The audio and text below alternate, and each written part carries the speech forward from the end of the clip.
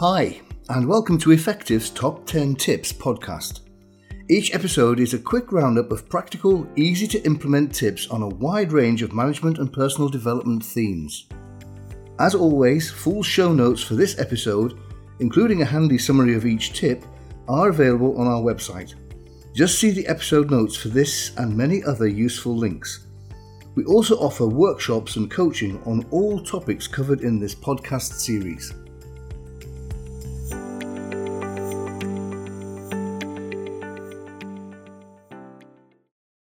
Today's episode is on managing poor performance. Tip number 1. Check for real. Before tackling any poor performance, you need to check that poor performance is real. To help with this, we have created a 6-point checklist summarized by the acronym PLUCS. P-L-U-C-K-S. So, is the performance being examined provable?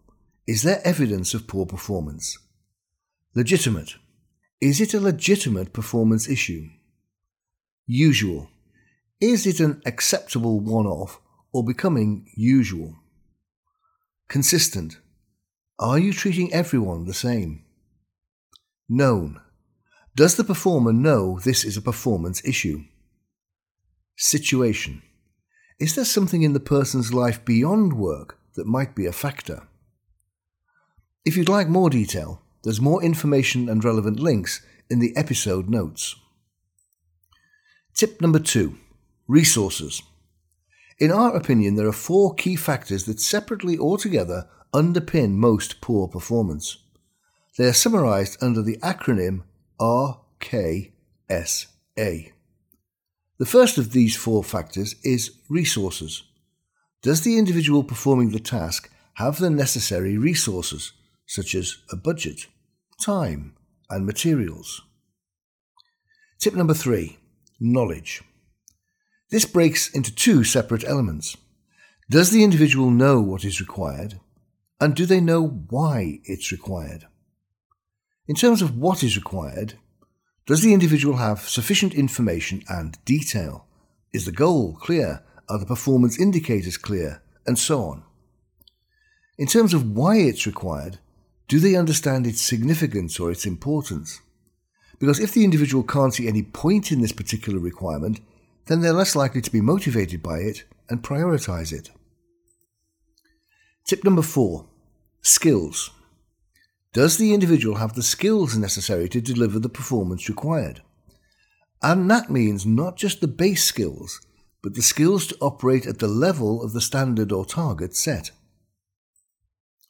Tip number 5. Attitude.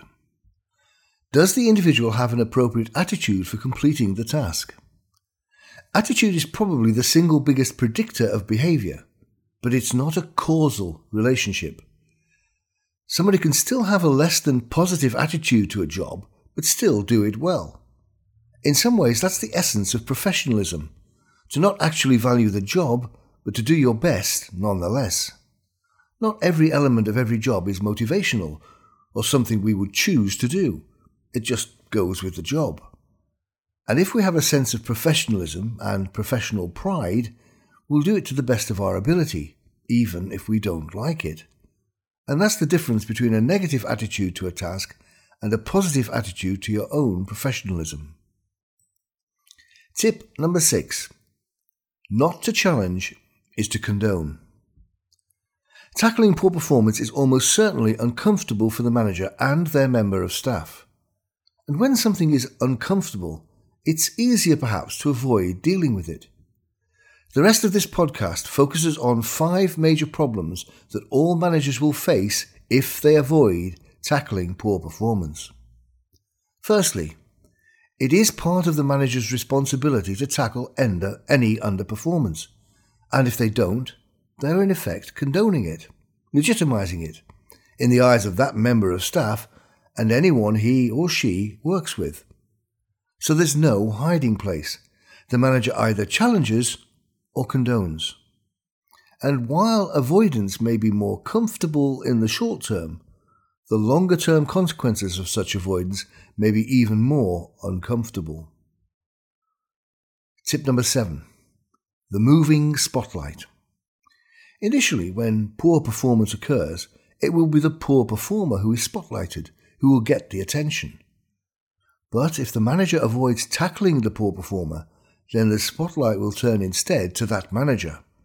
More senior managers will be concerned by that manager's lack of action, and in turn, it may be that for senior managers, the poor performance of the manager now becomes the main issue. Tip number 8. Poor skill power. Most managers do not get regular practice at dealing with poor performance. And guess what? Those that do usually get better at it. For many managers inexperienced in such situations, it feels like having to drive a car in traffic without having taken any lessons. They lack the skills to run a poor performance meeting well. And though it is true that skills will help, it's no excuse not to have them. There are plenty of opportunities to learn key skills, if not through internal courses, then on the internet or from books, videos, podcasts and articles. Ignorance and lack of experience is not an acceptable issue or excuse. Look at it another way. When you accepted the post of manager, did you also accept the responsibilities that came along with the post, as well as its status and salary? You can't legitimately accept the role and not the responsibilities that go with it, and that includes dealing with any underperformance in your team. Tip number 9.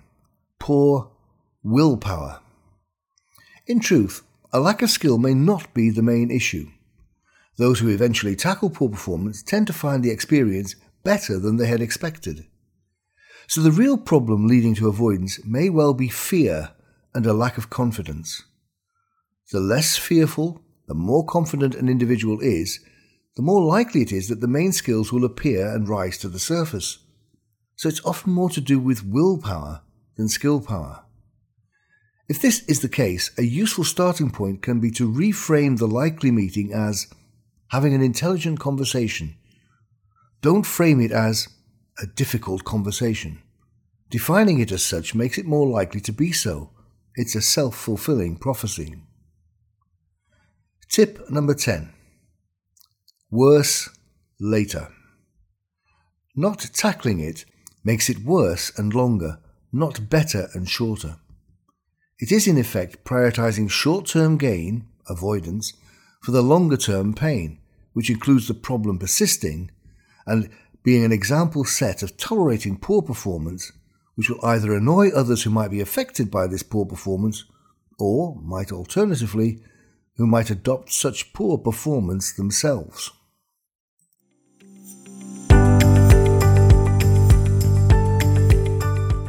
So, that's it for this episode. Thank you for listening. If you enjoyed the podcast, please share it or leave us a review. Remember, you can find full show notes on our website, plus a growing library of free resources which you can easily search by theme to find content that's relevant for you. We also offer workshops and coaching on a wide range of topics.